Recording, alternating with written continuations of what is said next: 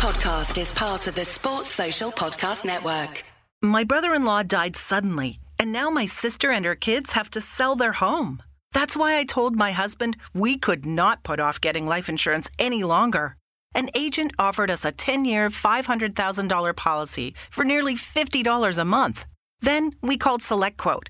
SelectQuote found us identical coverage for only $19 a month, a savings of $369 a year. Whether you need a $500,000 policy or a $5 million policy, SelectQuote could save you more than 50% on term life insurance. For your free quote, go to SelectQuote.com. SelectQuote.com. That's SelectQuote.com. SelectQuote. We shop. You save. Full details on example policies at SelectQuote.com/commercials.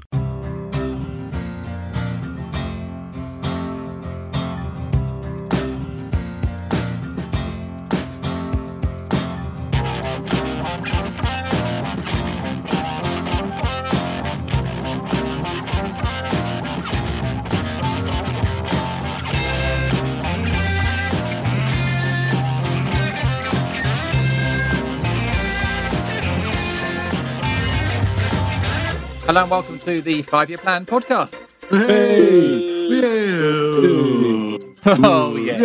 Oh, yes, indeed. Can't wait. It's pod 368, and on today's game, we're discussing the 3-2 home defeat to West Ham. And doing that with me, we've got James Endicott. Did you like that? West Ham! Yeah, I did like it. It's very funny. Hello, how are you? Good. Yeah, how are you?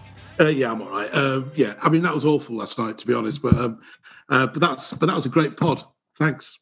Well, listen, we're not just going to discuss the game. We're also going to discuss some transfers, obviously, because it's the last week of the window. So I'm allowing us some extended transfer chat for once. You know, guys, how much I hate transfer chat. And joining us to do that, stars of the FYP Extra podcast, we've got Dom Fifield and Adam Sells. Dom, hello to you. Hello, Jim. How are you? It's been so long since I saw you about 4 hours ago. Honestly, I've forgotten what your face looked like. It's just lovely to have that reaffirmed. I know you've got to race off to the Chelsea game in a bit, so we'll crack on in a bit. Is that Dom's ringtone going again? Well, Selzy, that's the wrong song Stop for you. selling gloves to our opponents. Look, we went through all this last night. Okay, we haven't got time for the main pod. Can I ask that rather than isolation this week, Enders gives us a quick burst of Johnny Nash? There are more questions than answers instead. I would, but there's more chords than... I will. Yes, I will later, Selby, later. Okay. Well, Selzy, surely the song for you would be Happy Birthday, because today is your 55th birthday. 51st, steady on, son, 51st. What did I say, 55th? Yeah, that's all right. I've aged you. I'm glad after recent experiences to make 51, so 55, let's not get ahead of ourselves. Well, you know, some would say watching Palace at the moment does feel like aging 4 years overnight. Yes. Well, happy birthday. I'm sorry that Palace couldn't give you a decent birthday present last night, and we'll come on to that in a minute after we've done a drum roll for a random patron. Beautiful. It's Mr. David Irwin. Oh, hello, David Irwin. Top man Dave, and you can join our patron like Dave and get access to the post-match podcast, which last night's was a very interesting in-depth analysis. Money. Who said that? Patron-only merchandise, and you're one of the guests. You can't anyway, and access to the patron-only WhatsApp club at patron.com/FYP podcast. Right, so in part one, we're going to discuss West Ham. Part two, we got an article from The Athletic on our new striker Mateta, who unfortunately couldn't play last night. We're hoping will feature at the weekend. Part three is questions. Part four is Wolves preview. Dom, let's start with you really quickly. I'm sorry to go over stuff we did last night anyway, but the West Ham game last night, 3-2 defeat. What went wrong for Palace against West Ham? What went wrong? What went right? We were overrun in midfield again completely. This sort of rigid belief in a 4-4-2 with Milivojevic and MacArthur as the central midfielders is just not working when teams are flooding bodies in there. And the reality was that Benrahma had free rein to do whatever he wanted. He was completely free all night until subbed.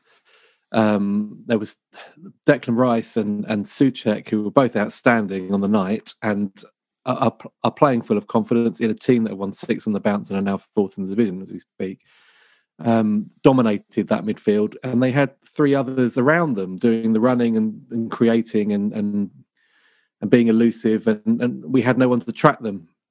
So once Palace went ahead, actually from that moment on, I know we there was a bit of a riposte late on, but really from once Palace went ahead, West Ham exerted control over the game and dominated, and that 2-man midfield, for all their running, for all their efforts to get in the game, they just weren't in the game because they were being bypassed all the time. And the worry is that this happens too often, and it will happen against Wolves. I'm seeing Wolves this evening at Chelsea, and I fully expect them to have 3 in midfield.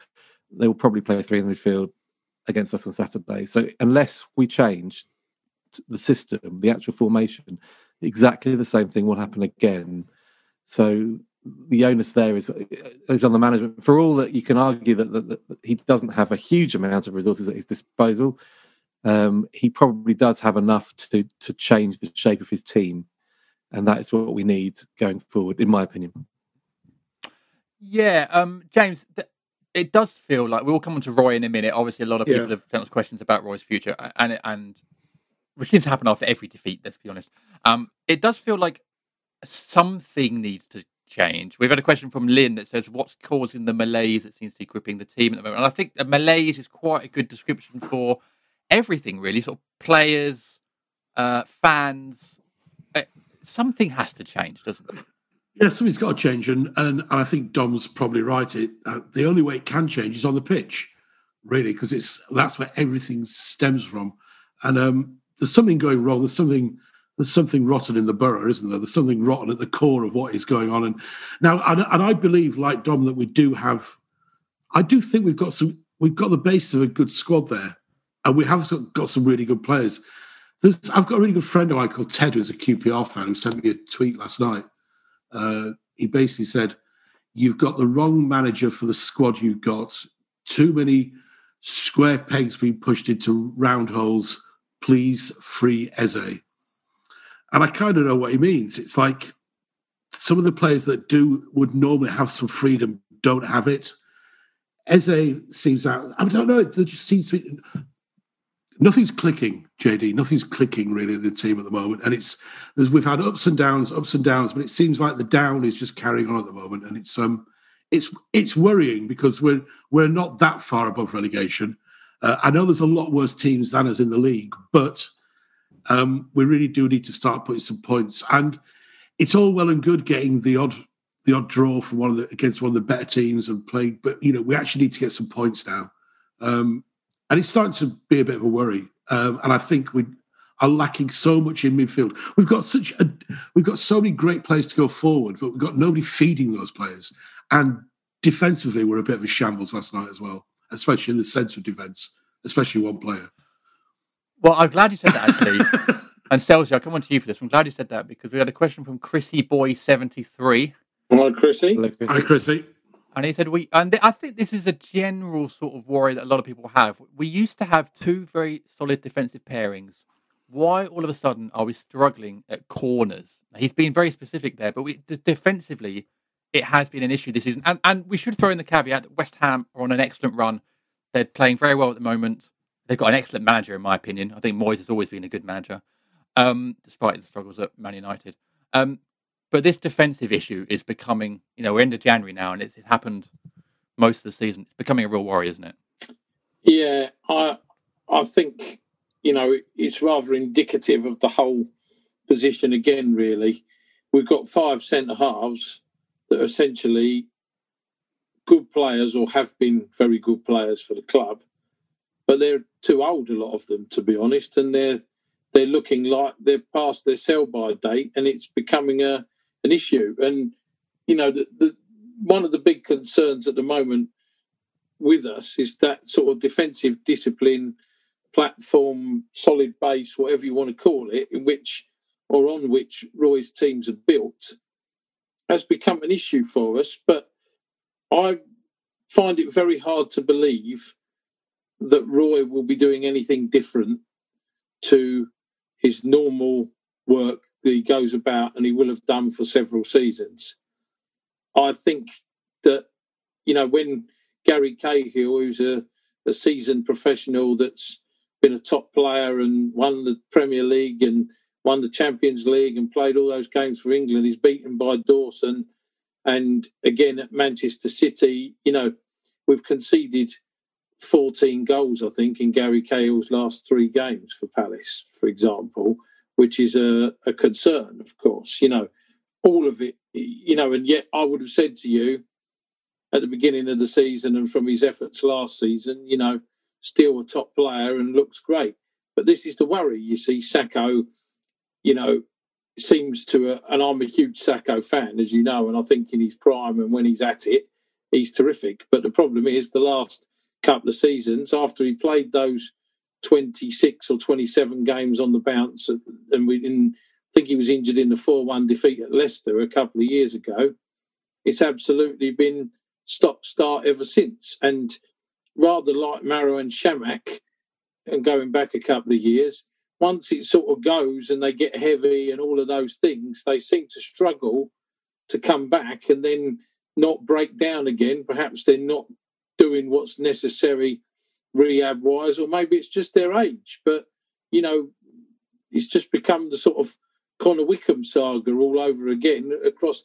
And our 5 central defensive players, you would have said it was an area well stocked and well covered.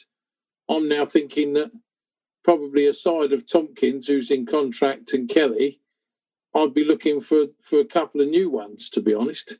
And it is a concern because, as I said, that sort of platform is what we've been built on. But as I said, I very much doubt that Roy will be changing his ways of doing things in that respect.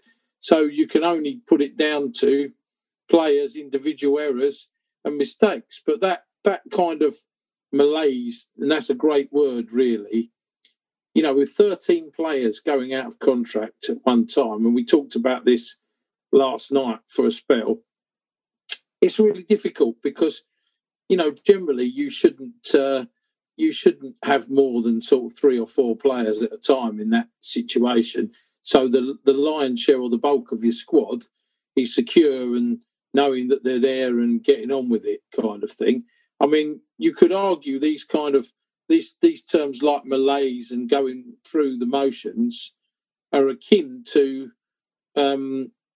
fellas that are serving out their notice period at the end of their contract almost, and there's probably quite a lot of that, because if by January the club hasn't offered you a new deal and you're going out of contract, I mean, generally they don't even let people get into their last years and stuff. I find it unlikely that many of them are going to be retained.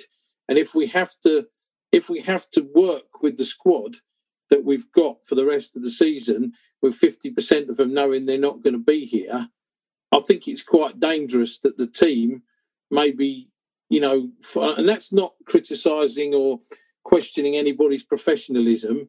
It's just natural behaviour or instinct. And as we said last night, it starts with the manager, and I'm sure you've got lots of questions about him. But the manager has been dealt a very bad hand since he's been here, and he's comfortably kept the team in the league by several points, 12, 15 points a season, given us mid-table mediocrity that everybody craved.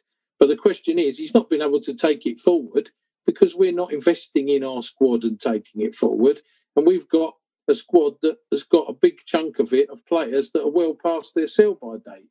So it's very difficult.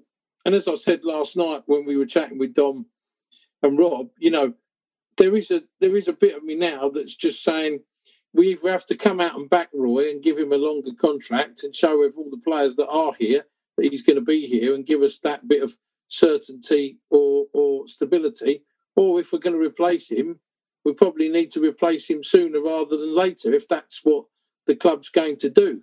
But something needs to change, and we need to get some fresh blood in. And I know we're going to talk about transfers, but I think we need 3 or 4 players quickly. The issue would be we haven't got the space in the squad because we can't dump any of the old guard because nobody's going to take them before the end of the contract. So it's a really difficult, complex situation. And, you know, when we do shift all these players and 12 or 13 of them leave in the summer, or however many it's going to be, how are we replacing them all and with what money and all that sort of stuff? I mean, sorry, I'm ranting on a little bit here and sort of going off, but these are all pertinent questions and underline the difficulty that we find ourselves in at the moment. Yeah, but we're only in this difficult position because we've made ourselves in this difficult position. We've known how old these players are for 2 or 3 seasons. So why hasn't anything been done about it at management level? Whether that be, this is not a new problem. We knew this a year ago. We knew this 2 years ago that all these players were getting older, and here we are in this position. The whole squad, the whole club needs an injection of youth and vitality. Now, whether that comes, whether that comes from the players or the management, I think we need a younger manager with ideas that, yes, will fail on some games. And I'm not saying you want the managers to be learning on as they go along, but it just lacks energy. It lacks something. It lacks youth. It lacks excitement. It lacks a bit of naivety in a weird way. Do you know what I mean? You want your whole squad to be like an Eze, which is like an unfinished thing, but could all learn and build together. And I think there has to be a change in the management. I think it's got to change sooner rather than later, because that's where it's all coming from. As much as I respect Roy and love what he's done for the club, and I'm a real Roy fan, I think it's got to the point where the players are not playing for him anymore. And in fact, they don't know what they're playing for. That's how it looks. And I just think it just needs an injection of something, and it needs it sooner rather than later, or else we are going to struggle this season. Well, I mean, I think it needs an injection, of probably various things. But Dom, I'm wondering, and I made a note here that I wanted to talk about one thing in particular. I'm wondering if it needs the fans.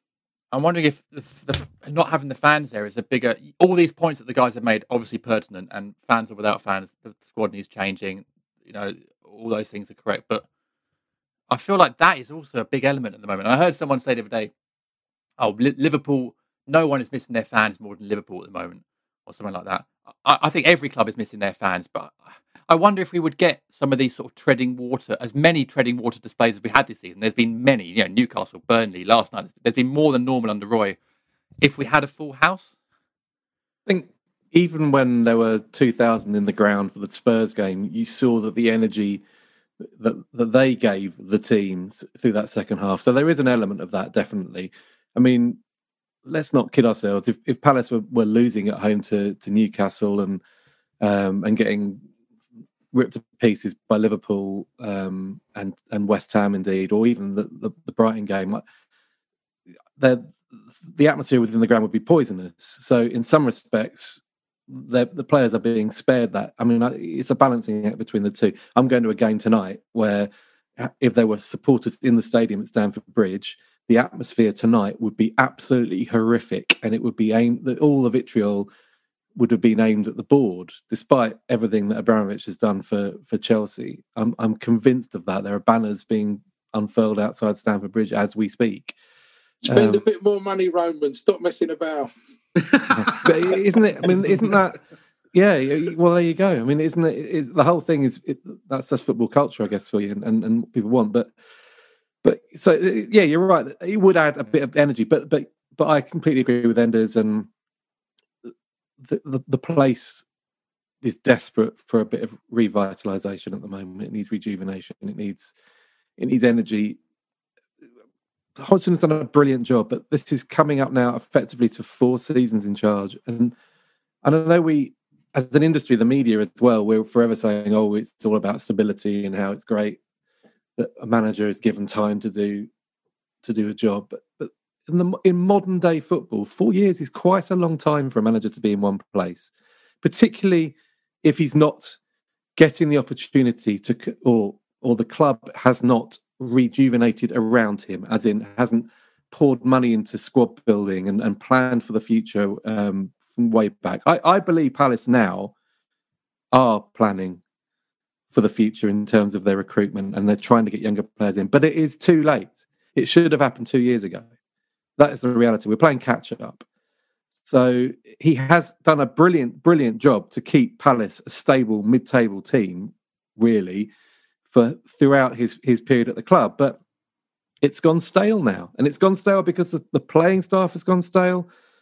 The managerial staff has gone stale because you can only promote your ideas and get people doing the same things every single day for a certain amount of time. And it's pretty much, I mean, there are elements of this squad that were there when he arrived. A large number of these players were there when he was alive. That's 4 years of being drilled in exactly the same way all the time. And after a while, it doesn't have the same effect. That's what happens. And throw in the fact that all these guys are getting older and they can't move them. They've got turning circles, which opposing forwards are looking at thinking, oh, we've got an opportunity here. That combination just creates a perfect storm, and that's what Palace are running at. I would say that at least we're doing this from a point of 23 points on the board and 13th as we speak, and still 11 points clear of the relegation zone, which is pretty good going after 20 matches in a season. And I would say also that there are other clubs within this division that are experiencing far more doom and gloom at the moment than Palace are. Look at our opponents next week, by the way, at St James's Park and the run that they've been on. However, Newcastle and Palace are an interesting comparison. Very different hierarchies. I don't think there's the same animosity at all directed towards the Palace ownership as there is to the Newcastle ownership. But arguably, you've got two mid-table teams that have stagnated there. And the experiences of the fan base are shared. It's really interesting you say that, because we've got over 100 questions this week, and it always happens when Palace lose and everyone's sort of going a bit crazy. And Selzy, nearly all the questions are about Roy, and it's Roy's fault. Roy needs to go. Roy needs to change. Very, very few are asking the question about the board's role in this. And the very, very few are asking the question which Dom posed last night on the podcast extra, which is, if you do get rid of Roy now or end of the season, who comes in? Because that is the next question as well that needs to be asked. So it's all very well us being angry at Roy, and there's a lot of valid reasons to be so. But what comes next is actually I think you've got to be fair as well. I mean, as I said a moment ago, Roy's delivered every single season that he's been here. Safety, with us being the lowest net spenders over the last 4 years by quite a distance in the Premier League. So he's had no money to spend. Well, not that he spends it anyway, but let's say he's had little support in the transfer market overall. And going back to Ender's point a minute ago about how does this happen and why does it happen? Well, because the club has not invested in young players because they cost money. Now, the caveat is that you buy a young player like Eberechi Eze for £14 million, his wages will be probably a third of a player like Christian Benteke, for example, let's say, or even less, because they're younger and they haven't achieved at the top level yet. So on one side, you're better off on the wages, but it obviously costs you lots of money in the transfer market. But the upside of that is Eberechi Eze would probably easily now fetch double the transfer fee that we paid for him and more, maybe 3 times or 4 times at this point. So you are actually improving your balance sheet and your squad value by doing so. But there seems to have been a sort of lack of desire to do that. And, we've brought in free agents that have done jobs elsewhere and have been good Premier League players and stuff like that. But, effectively, whether we rate them or don't rate them or whatever, most of the players we've signed from Premier League clubs have been pretty much discarded or have been unwanted by those Premier League clubs. We haven't taken players off Premier League clubs that they haven't wanted to sell or we've got them, in some way. And I think I haven't been on your main podcast, Jim, for a long time, but those that aren't subscribers and patrons and won't have heard a lot of our conversations during the season, there's only 4 teams, I think, that we're better than, or we've got a better squad than in the Premier League. And that's Fulham, Burnley, West Brom and Sheffield United. Outside of that, I think we're probably on a par with sort of Leeds and Brighton, maybe. And then I would say to you, you know, all the others, Villa, West Brom and so on, Villa, West Ham and not West Brom, have invested heavily in the last few years. I mean, you've got the big six, as we've talked before. Then you've got Wolves, Leicester, Everton that have spent £300 or £400 million in the last few years. And then you've got Villa, 200 million, you know, West Ham, probably the same. You know, there's been a lot you know, Southampton have done well with their recruitment and the way they've built their squad. You know, I just think it's completely unrealistic. And I would say, much as this will no doubt cause some consternation with some of the listeners, that you could argue that us being, where are we, 13th today or something? Yeah, at the moment. 13th. We're probably 2 places higher than I think we should be. You know, that's probably the reality. But I don't know what anybody's expecting, you know, and where Dom was saying about, it's a very pertinent and correct point. You know, there's only so much you can do with the same players. You know, you need to turn those players over. And Alex Ferguson, apparently, my brother called me late last night and was talking about the game, and he said that Alex Ferguson wrote in his autobiography that it's never a good idea to have several players out of contract at the same time at a football club, because it creates, you know, groups of, you know, the probably misery loves company at the end of the day. So you can imagine there's a lot of conversation among the players that are out of contract about, you know, whether they've been offered something, are you getting this or is this going on? And it doesn't really, you know, it's not a platform for an upward trajectory for a Premier League football club to be going forward. And I think, to be honest with you, Roy's been a bit of a fall guy in the last few years because he gets a lot of stick for delivering time and time again, while he doesn't have a great hand. But if the club wants to go in a different direction, that's understandable. But something needs to change, and if it's not now, then we need to back him, and we also need to bring in, like I said, some young players quickly, so that the team isn't made up of disaffected players for the rest of the season, because that could be dangerous for us. Here's something to consider. Does anyone actually think that if Crystal Palace brought in, say, a Ralph Hasenhüttl character, or even let's just for the sake of it say Ralph Hasenhüttl, if they brought him in now, would he have any real effect on this particular squad as it stands? Because I don't think they will. I don't think he would. I just don't think that he'd be able to suddenly inject energy into the team, a team that has an insecure future, an uncertain future, and is ageing. I don't think we could play the Probably pressing not. game, Dom, could we? Anyway, No. We couldn't do that if him or Eddie Howe turned up today. And Eddie Howe, again, is a worry for me because he got relegated with Bournemouth, having spent a hell of a lot more money than we have. So he's not a proven success in that respect, and that would be a concern if we hired him. I'm not saying that it would be the wrong thing to do necessarily, but his record isn't proven at top level in the same way that perhaps Roy's is. Yeah, I mean, you're absolutely right. And the thing is, whoever comes in or doesn't will need new players anyway. So that is kind of undisputed. But the thing is, James, like maybe, and again, I'm going to this word malaise. In fact, actually, someone put in the WhatsApp group, in the Patreon WhatsApp group, someone put a link to an article that said Roy extends contract at Palace. And I was literally about an hour ago, and I was like, what? We'll have to talk about that on the podcast. Now, it turns out it's the one from last year. So that was a relief in many ways. Sometimes changing the manager, I'm thinking, is it just, it freshens up the place? You know what I mean? Even if you do then turn over 7 or 8 players into the season, but it almost gives everyone a bit of a lift. Maybe that's a bit simplistic.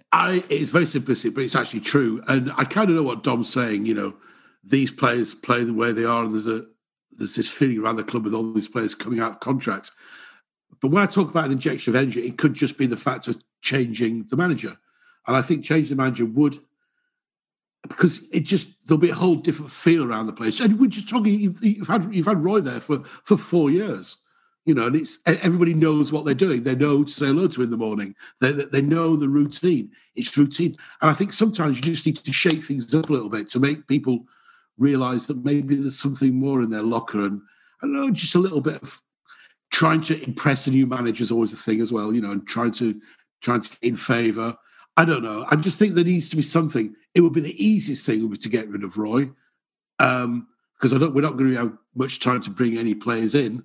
There's only 3 or 4 days left the transfer window, unless something is happening that I don't know about, which is very likely. But I don't know. I hate to blame the manager because I think there's a lot of other factors in this, but it seems like it would be almost be the easiest thing to do and maybe a quick solution to what's happening right now. Dom, just really quickly then, for the end of part one on Roy. Has football moved on from the days of long-staying managers, your Fergusons? And actually, as you say, in that 4-year period, sort of these days feels quite long. Have we just moved on that it's not the case where this stability in inverted commas is really a thing? I think we probably have, yeah. I don't know if we've done that consciously, but I suspect that the level of scrutiny and at Premier League level, the sheer terror that most hierarchies have at the prospect of falling out of the division has dictated that there is a shorter shelf life for all managers. And these projects that they come out with when they get appointed these days, they're really only 2-3 year cycles at most. I mean, and at some clubs, it lasts a lot less than that. I mean, 4 years is with one manager does feel almost exceptional. It's particularly at clubs that are our size as well, and clubs that like us that will go through periods inevitably every season where we flirt a bit with relegation. We the fan base is concerned, and the board, more importantly, is concerned that we might get dragged into trouble.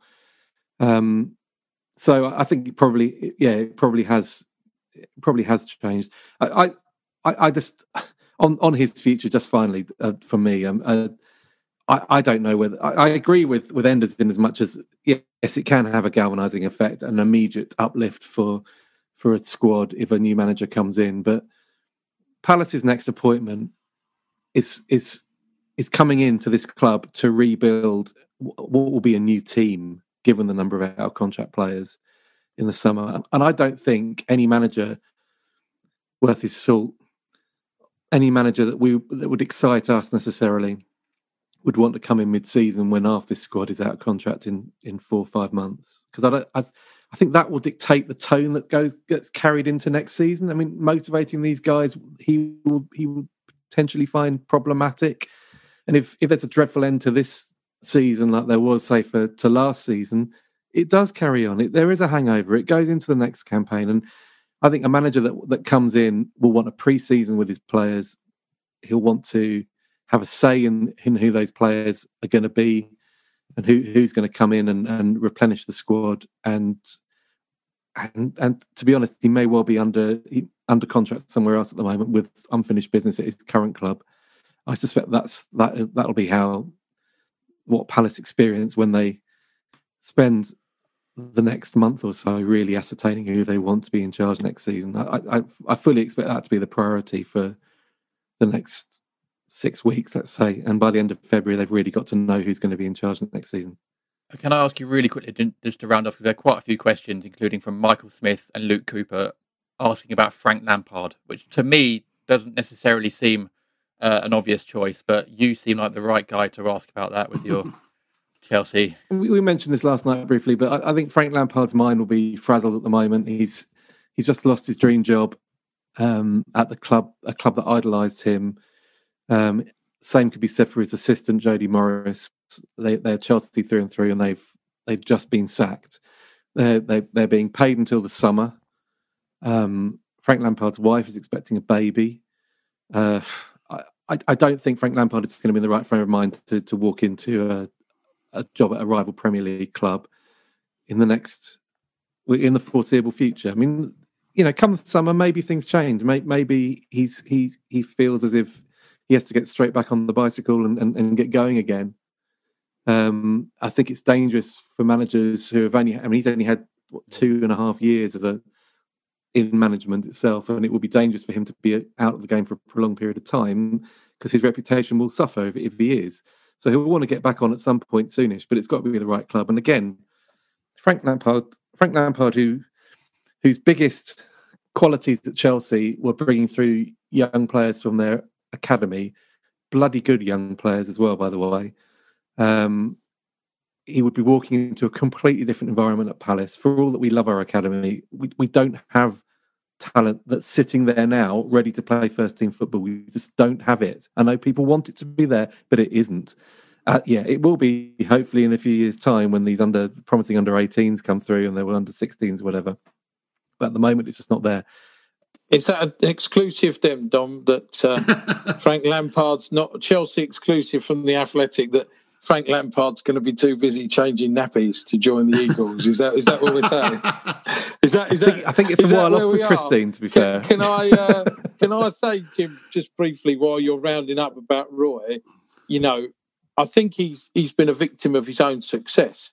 The club has demonstrated in recent years that it only acts when it absolutely has to. Think of the money that Sam Allardyce was given. We spent £40 million in that transfer window on 3 players, Schlupp, Van Arnold and Luka Milivojevic, and then loaned Sacco, who latterly became another £30 million player. So we gave Sam £70 million worth of players when we were in the bottom 3 and in danger of going down.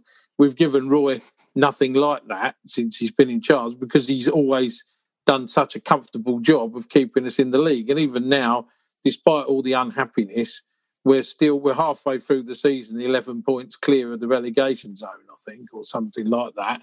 And as the sad thing is that if he does go, the next bloke's probably going to come in and get the hand that perhaps he has never been dealt, which is tough on him. And as Dom said, 4 years, I think only Steve Coppell's been longer.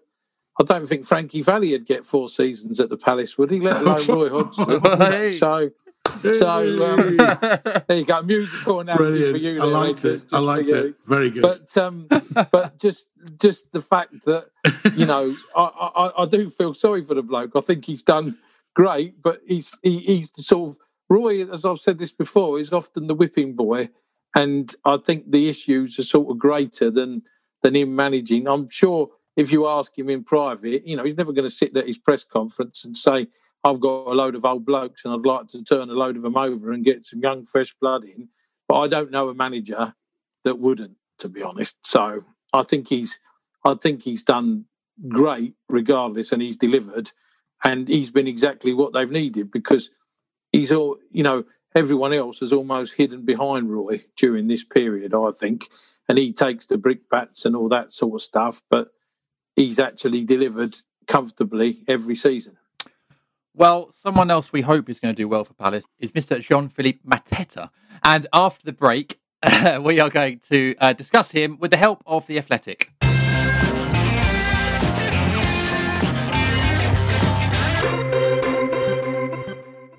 It's time to get your checking account to zero with free checking from PenFed. That's zero ATM fees, zero balance requirements, and zero time spent waiting for your paycheck to direct deposit, because you can receive it up to 2 days early. Open your account with just $25 and see how big zero can be. Apply online today at penfed.org/free checking. Early direct deposit eligibility may vary between pay periods and timing of payers' funding. To receive any advertised product, you must become a member of PenFed, insured by NCUA. PenFed's got great rates for everyone.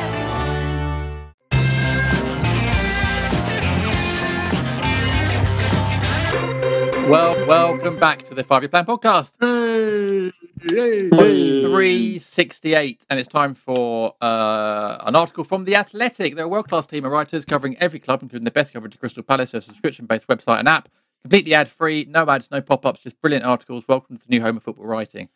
And if you visit theathletic.co.uk/FYP, you can start a subscription for just £1 a month, which is a bargain. So this week's article is by Matt Woosnam, and it's on Mateta, our new striker, arrived on 18-month loan deal, I believe. 18 months, quite a long time. Wasn't available last night because of visa issues, but we believe Roy said he's available at the weekend, hopefully. So Matt's article here is a sort of an introduction to Mateta and hopefully the sort of qualities he'll bring to Palace. Normally when Dom's on, when we're doing The Athletic, I force him into reading it, but I'm not going to this time. I'm going to read it instead, because I've realised that there might be quite a lot of producers out there listening who might cast voiceover work. So I'm going to put some music below it now, some sort of lone jazz music, and then I'm going to try and read it in my best radio voice possible. And if there are any producers listening, then I'm available. Okay, so this is a bit about Mateta's goal-scoring attributes that he will bring to Palace, hopefully. In a team which creates relatively few goal-scoring opportunities, Mateta's ability to prosper in and around the penalty area will be crucial. That is where the 23-year-old is most effective, with the quality of chances he creates for himself among the highest in Europe this season. With 6 goals from an expected figure of 7.8 and a total of 28 shots, suggesting he's broadly in line with expectations when it comes to converting those opportunities. And then Matt does go on to say there is... hang on, I'll do it in the voice again. But there is an element of caution required. For all his quality in attacking positions, there are questions over his work rate off the ball and his teamwork. The expectation, though, will be that those are areas the Palace coaching team are able to work on to iron out. As they... Thank you, Arnie. Thank you, all right. As they are doing with Eberechi Eze. Not a good Okay, I sign, get it, you don't Jim. like it. That's not great. I'm being heckled by a dog. As they are doing with Eberechi Eze and have done, right, Arnie, with the likes of Andros Townsend and Jeff Schlupp since Hodgson took over in September 2017. I can't believe we've lost Arnie as a subscriber and Frank Lampard as a subscriber within a week. This is bad news. More concerning is he came off the streets of Romania about 15 months ago, and he's that well versed in Crystal Palace. He's barking at the very prospect of Jim saying about his lack of work rate. Listen, okay, Dom. So this is a player obviously unproven in the Premier League, young, and coming from a team that struggled massively in Germany. But from reading Matt's article, I was left with a fairly positive feeling about what Mateta can bring to the team. Although positive, but with not too many expectations. Is that a fair way to assess it? Yeah, there are a few things on this. It's you never know how a 23-year-old even plucked from the Bundesliga is going to fare in a new league, a new environment. The hope is that he will add something slightly different, and he does look a bit like a sort of more mobile Christian Benteke, decent in the air, but good with his feet. But he is the type of person that Crystal Palace should be buying. I mean, he's a 23-year-old striker of potential, and that's always where we've been at our best. I mean, you could argue that almost with Eze as well, really, couldn't you? I mean, it's a player who you think can go to the next level, and it's a player that Palace have tracked extensively. I know Selzy gave us a big exclusive over the summer that there was an interest in there, but Roy spoke about him prior to the West Ham game, saying that Dougie Freedman had actually been, scrutinising Mateta's training performances, in training at Mainz back in the summer of 2019. So this interest goes back a long way, and it's really been quite opportunistic the way that Palace have gone about securing the player. Really, it's an amazing deal. I mean, a loan fee for 18 months with a option or obligation, depending on which club you believe, to buy if certain stipulations are reached, written into the contract. And for if this is a player that can contribute 10 goals a season, let alone 12 to 15 or more, then in the modern market, that's quite a bargain. And it's certainly, considering that Mainz's valuation was near to 30 million euros even over the summer, that's quite a come down on their part. And it would appear that Palace have at least found a bargain on the market. So let's see how he does. As you say, he was off getting his visa in Paris in midweek, so he couldn't feature against West Ham, but that has now been sorted. And Roy seemed quite confident that he would be in the matchday squad on Saturday. And given where Christian Benteke is and his form at present, I would imagine that Mateta would start and Benteke at the very best would be on the bench. I assume when they're invited to training, that's like they're allowed to come, and it's not some sort of Marco Bielsa situation where they're sort of Dougie's spying through the trees with binoculars. I like the idea of Dougie doing that, though, in fairness. Well, look, Arnie's joined us as well, so let's get Arnie's thoughts. Arnie, what do you think about Mateta joining? Are you confident? What we're saying, will Mateta make us better? That's the question. He's not giving a lot, Jim, unfortunately. He's giving nothing away. I might be able to help a little bit because I've followed the Bundesliga. He's now climbed up on the desk, actually, so I'm putting down.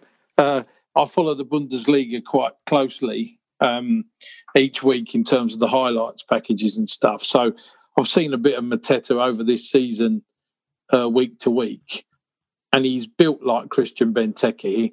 And how I would have described him, to be honest, is he looks a bit like him with better. See what happens when he goes away. You see,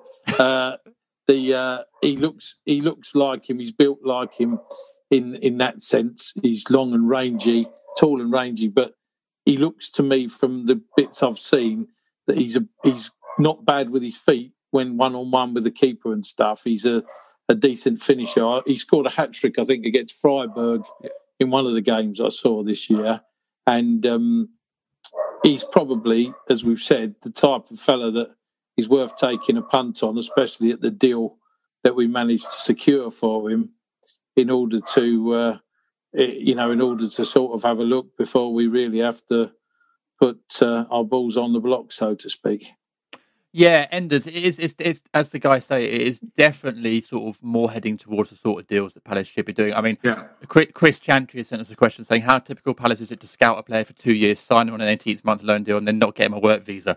I would imagine that's more... that's probably happening to a lot of clubs at the moment, I would imagine, with sort of current circumstances. But it definitely checks a lot of more boxes if we're talking about... We spent part one talking about the changes that need to be made at Palace and the progress that needs to happen and the profile of player that needs to come in. This is definitely ticking those boxes. Well, yeah, you look at, we bought him when we got Eze, we got the dude from West Brom who hasn't played yet, Ferguson. You know, there are some young players coming in, you know, and it is exciting. You know, he's unproven, but that's fine. You know, that's fine. He's unproven. He's scored a few goals in the Bundesliga, and that's great. It's a step in the right direction, and I just hope, we all hope that he gets into the team and he scores a couple of goals. But at least it's a positive towards next season. And the things we're talking about in part one about players being out of contract, at least there's going to be 3 or 4 younger ones who are in contracts and who are new and want to impress.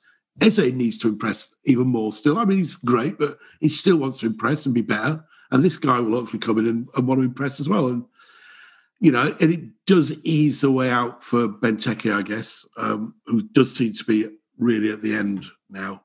I can't see Benteke being here for much longer than the summer.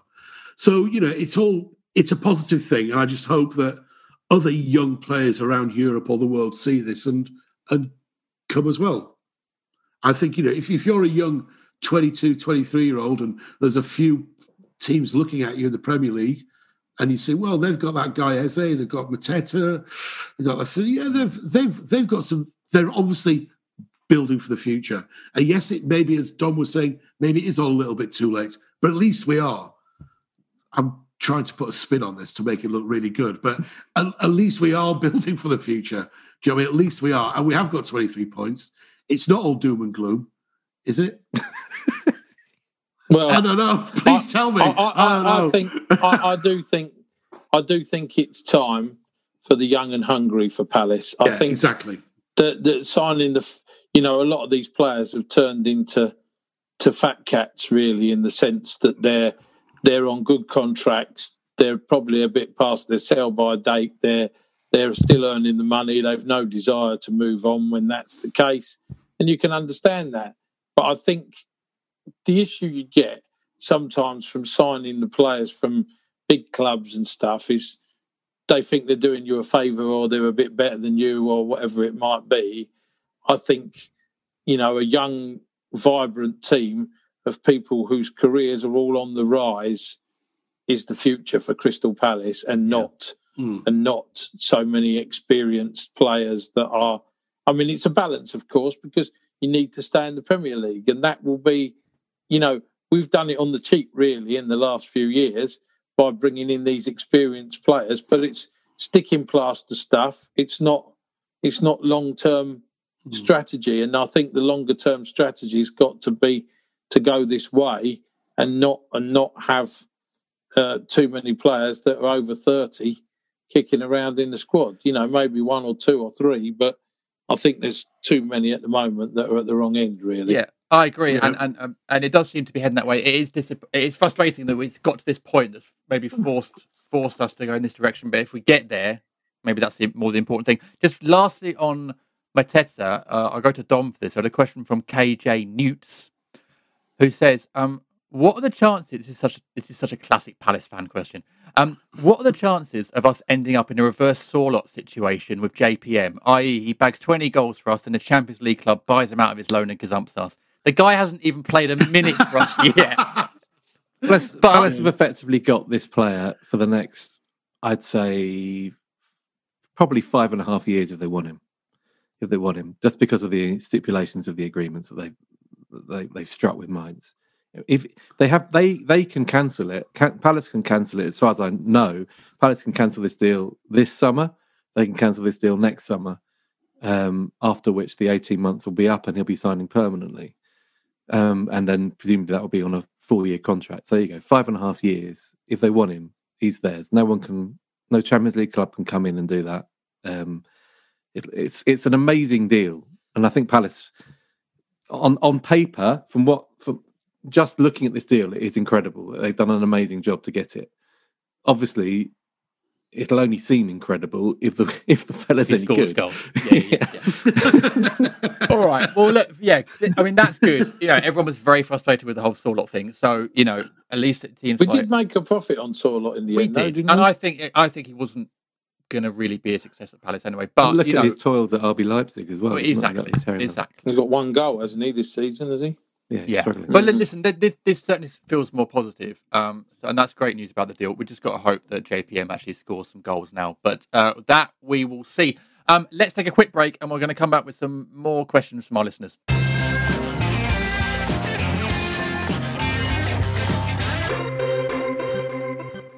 My brother-in-law died suddenly, and now my sister and her kids have to sell their home. That's why I told my husband we could not put off getting life insurance any longer.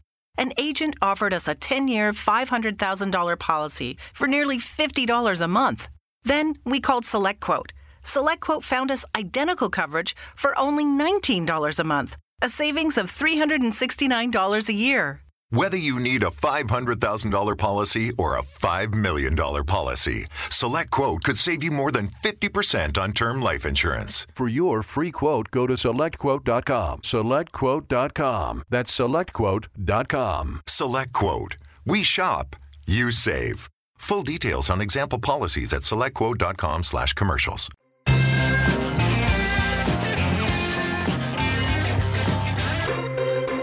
Well, welcome back to the 5-Year Plan podcast. Hey. Part 3 is question time. We asked our listeners for transfer questions. You guys, long listeners will know that I'm not a fan of transfer questions, but I'm allowing us a few more this week as there is, as James said earlier, 3 or 4 days left. No, it's Monday night. I think on Monday the 1st it ends at 11 p.m. I believe. So 3 or 4 days. At Josh WMGL. Hi, Josh. Hello, Josh. At WMGL. He says, in inverted commas, when are we going to sign a new manager? And he's put, does that count as transfer talk? We've done that, Josh. All right, we've done that in part 1. But I thought, a cheeky question, I thought I'd read it out. Scott Pearce, this is an interesting one. Celsius, I come to you for this. He's put, what mug would want to come and play here? Damari Gray will be booking his flights overseas, that's for sure. I think there's definitely a wider point around how players see results in games as opposed to fans, because yes, last night was disappointing, but players won't be reacting in the same way. Potential players. No, the different players have different mentalities, of course. There'll be some that might go, I don't fancy that. They haven't done great and so on. But then it depends how many choices they've got, of course. And there'll be others that think that's a forward step. That's lots more money than I'm used to earning. And it's Premier League football and so on. And I quite fancy that, and I'll be good enough to make a difference in that team and turn around their fortune. So I don't think, people look at it in the way that fans do, in the sense of, it's all up and it's all down. I think, the ups and downs are standard as a professional footballer, and you have to take all that just the same and think about what you can do and what difference you can make. And I think there'll be lots of people that would love to come and play for Crystal Palace who are good payers, by the way, as well.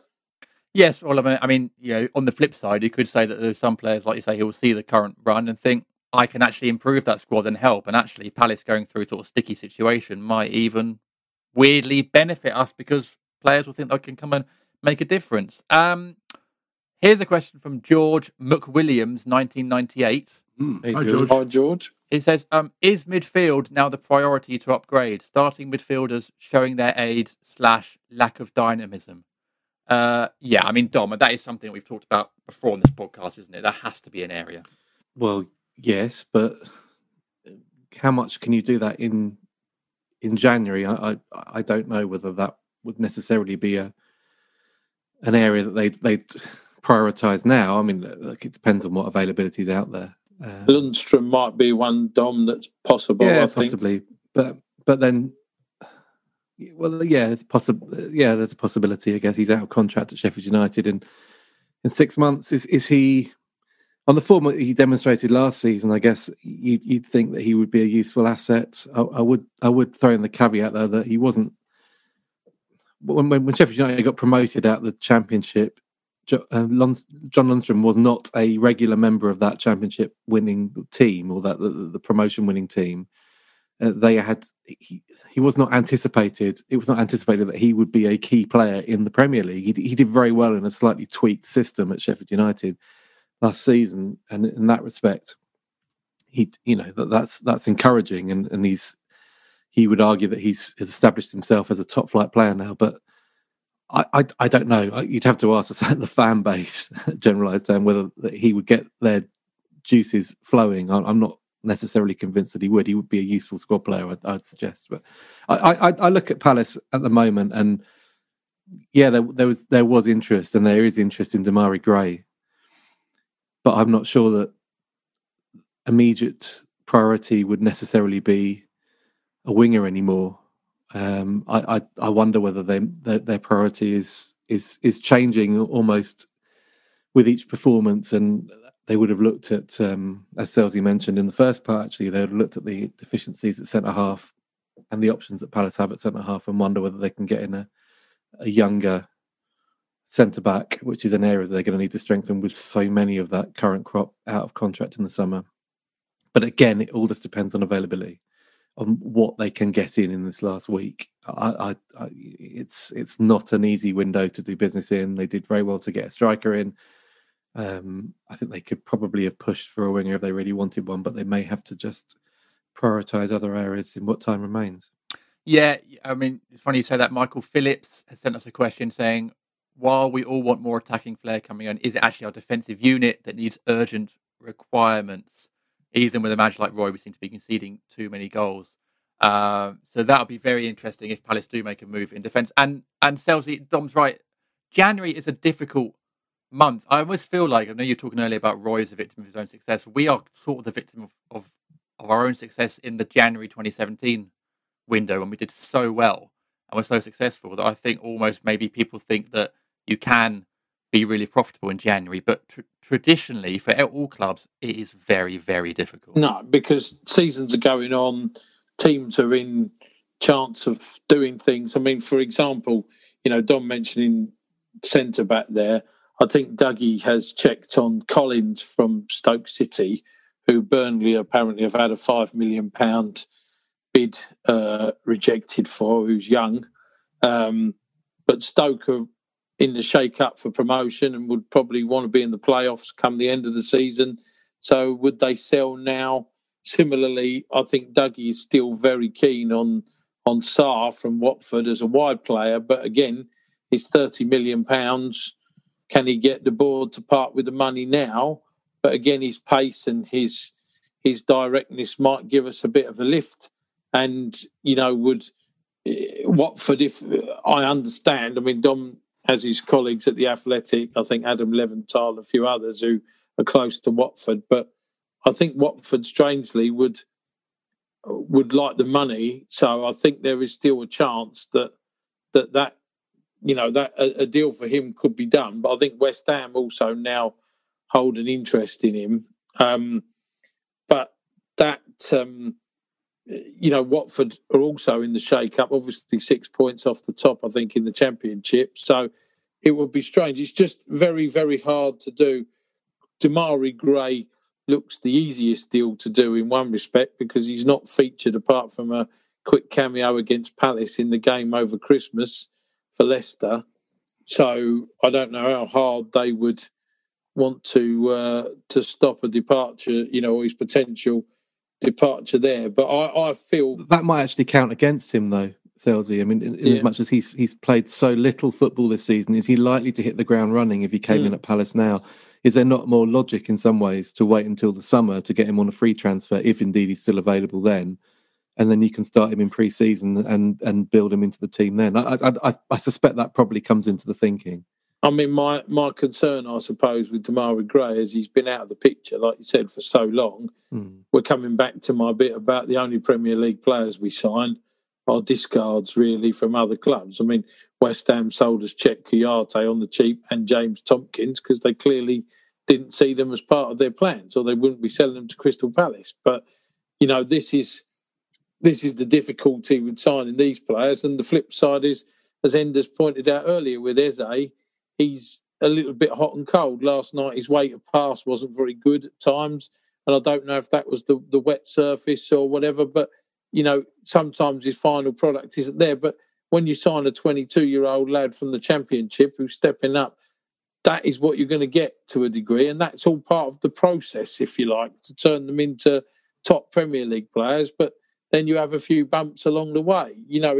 It's very difficult because obviously from Steve Parish and Josh Harris and David Blitzer's perspective, keeping Crystal Palace in the Premier League and getting them their 140, 50, 60 million pound turnover is paramount to all of these things happening. So there does have to be some short-term thinking at times, even if you have long-term goals or a long-term strategy. So, it's imperative that we're in that league. But what I find difficult is, I was looking last night after the pod at the squad and, 13 players going potentially, I think. And, will we retain some of them? Maybe.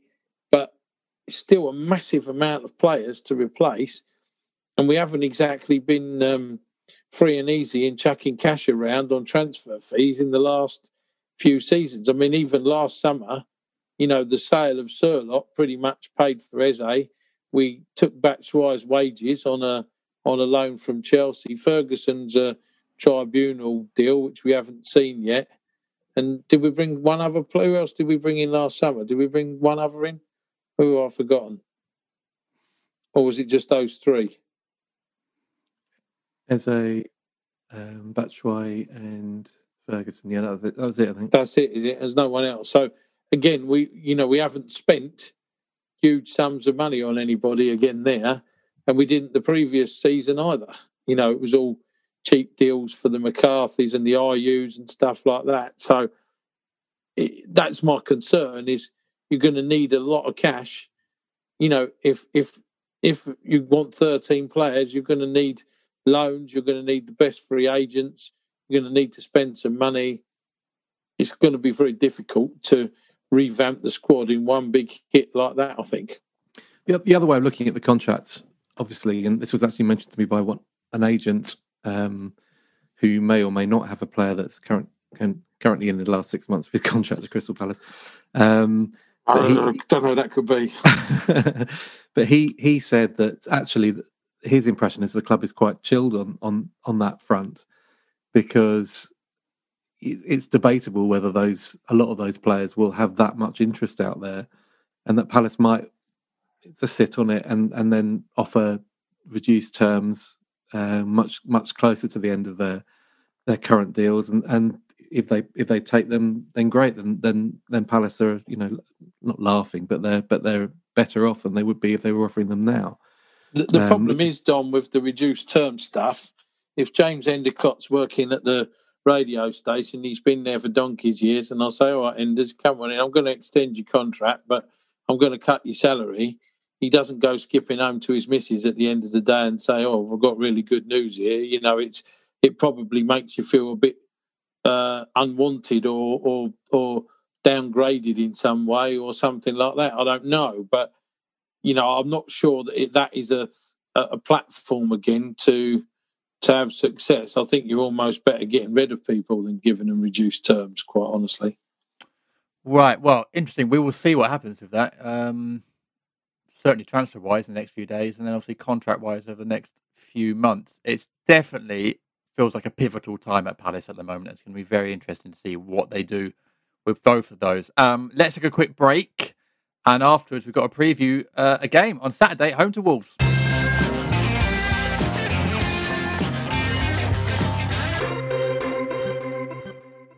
It's time to get your checking account to zero with free checking from PenFed. That's zero ATM fees, zero balance requirements, and zero time spent waiting for your paycheck to direct deposit because you can receive it up to 2 days early.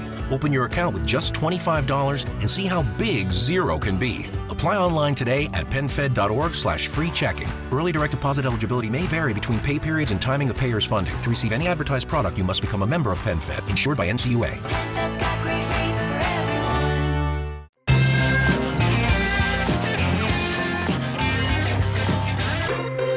Welcome back to the 5-Year Plan podcast. You can feel that malaise coming through the headphones. It's part 4 where we preview Palace's next game. It's home to Wolves, which is, well, Wolves are not quite the team they were last season, but still going to be tricky. Enders had a question here from HMR4. Okay, HMR4. Sounds like a TV channel. Who says, how crucial is this Saturday's game against Wolves for a fatigued fan base of Roy Ball? There you go. Lot to unpack there. It's a tricky one because normally I'm here talking about games coming up and we just want a great performance, after a terrible game like we've just had. I think it's getting to a point now where we actually need points as well. I think, we always need points, but we need a performance. We need to bounce back from the Malaise, which is the word of the pod of last night. And it'd be nice to score. It'd be nice to get a clean sheet. And it'd be nice to get some points. It's going to be a tricky one. It's a real mid-table scrap, isn't it, tomorrow? The weekend. It's a real mid-table scrap. Two teams who are not at their best, both on roughly about the same points, I believe. Both could, in fact, both could get dragged into a proper relegation dogfight. Both teams will be wanting to get the points. And I always say, let's just get out and get at the team and get an early goal, and then we'll be all right. We did that last night, and look what happened. So I better shut up in future. Yeah, actually, last night was the first game in 20-something that we've lost after going ahead, which is, again, sort of very un-Roy. You're watching Wolves tonight. Obviously, they're playing Chelsea. By the time this goes out, he hasn't mentioned Chelsea, to be fair. They may have already played. So obviously, they've got fewer games to prepare. Although I think we had 5 more days than West Ham to prepare for last night. I don't know how much that really matters. We were talking about positive changes earlier. We might have JPM in the team for Saturday. How much of a boost would that give the team? You'd imagine that'd be quite significant. I really hope that there are changes. I really hope that there's a tweak in formation to ensure that the same thing doesn't happen against Wolves as happened in the last 3 trips to Molineux in the last 6 months, where we've gone with exactly the same formation each time, and each time we've been completely overrun through midfield. There's got to be a nod to the opposition on this, that where their threat's going to be. Neto and Adama Traore on the flanks. They'll have a new striker as well, probably on show at the weekend. They've signed William Jose coming in and he is the sort of Raul Jimenez replacement. So they'll probably go back to something more akin to how they were playing before this dreadful run, and that may involve them going 3 at the back again. And don't get me wrong, they're on as we speak, and this is prior to the game at Stamford Bridge. They're on the same run that we're on, 1 win in 9 Premier League games, and okay, they've had the cup success over us and an unconvincing and equally narrow success against Chorley in the FA Cup, but there is a sense that Nuno Espirito Santo is experiencing his first difficult period at Molineux. On one of my many, I know Selzy loves my other podcast appearances, but I had to go and do something on a Wolves podcast this week with Jackie Oatley and Tim Spears at the Athletic, and listen to pick up those names quickly, can you? Like whilst you put that on. Right? but the sense from them is that if we're talking about crisis, they're talking about crisis. They're actually a point behind us. Yeah. They're not a happy camp at the moment, and it's largely be thrown by that horrific head injury sustained by Jimenez and indeed the summer loss of Jota, which is and to a certain extent Doty, which probably seems to have sort of thrown them slightly out of kilter. Yeah. But they've got loads of quality. They're a really good team, and Palace can't afford to just think that we can impose ourselves on them just by playing 4-4-2 again, because it won't happen. Yeah, it's going to be a tricky one, isn't it, Adam? And the number of times on this podcast I said, and Ender's just said it, a reaction would be good. Just want a reaction. We seem to say that every other week, but it has suddenly become an important Roy doesn't game. like the old questions about. No. Roy doesn't like the old questions about. Was that? Did you get a Not reaction? from me, no. Don't use that in the old pre-match press conference on Friday. You're looking for reaction, Roy, because you might get his pen flying across and hitting you straight in the left Through the eye. Zoom, blimey. But yeah, oh, right, okay, you're all right. I'll just bounce off the screen then. You'll be cool. No, I they're a good side. I mean, they finished 7th in the Premier League the last 2 seasons, I think, and obviously they've spent a lot of money. I mean, what's happened in all the games we've played against Wolves since we've been promoted, including the 2-0 victory at Molineux on early in the new year. Was that 2 years ago? 2019, wasn't it? Yeah. Jordan Ayew, I think, got his first goal for Palace that night, didn't he? But the difficulty there, I think, is that they're a very hard team to play against, and I don't think in any of the games we've created lots and lots of chances, even that one that we won. You know, they've generally been quite tight, the games, and not and we've struggled to sort of make an impact on their sort of well-organised unit. So I think we've got to hope for something different, and maybe Jean-Philippe Mateta hat-trick to start off at Selhurst on Saturday, and us scored 3 goals. I think I'll be very happy. Well, let's hope that next week we're singing "Things Can Only Get Mateta." That doesn't work. Oh, no. You'll never get a radio show, really, Enders. No. That wasn't on the level of Frankie Valli got 4 seasons. No, that's one of the best things I've heard. That's the best thing I've heard. There's something in that. I'll work on that. There's a pod title in that, so I'll work on it, and we'll get there at some point. But anyway, fingers crossed for Saturday. Let's see what happens. Thank you, lads, for joining me. James, thanks for being here. Thank you for having me, and I'll speak to you next week. Indeed, Dom. Thank you for joining us. Thank you for having me. And Adam, happy 55th birthday. Yeah, exactly. I was going to say you're all aging me, and I know there's going to be less birthdays probably than the amount I've already had previously, but you are rubbing salt in the wound a little bit. Well, Dom's going to get to celebrate my birthday having prawn sandwiches and caviar with Roman Abramovich tonight, won't you, Dom? So much wrong with that statement, so I don't even know where to start. Right, anyway, thank you very much for listening. Thank you for your questions, and Thanks, Jim. We'll see you again soon. Goodbye. Jim.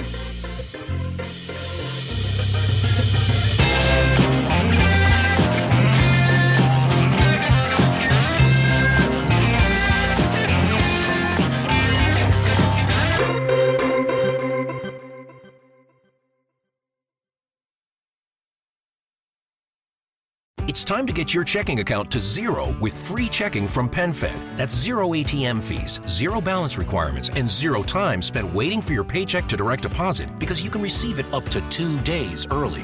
Open your account with just $25 and see how big zero can be. Apply online today at PenFed.org/free checking. Early direct deposit eligibility may vary between pay periods and timing of payers' funding. To receive any advertised product, you must become a member of PenFed, insured by NCUA. That's got great rates for everyone.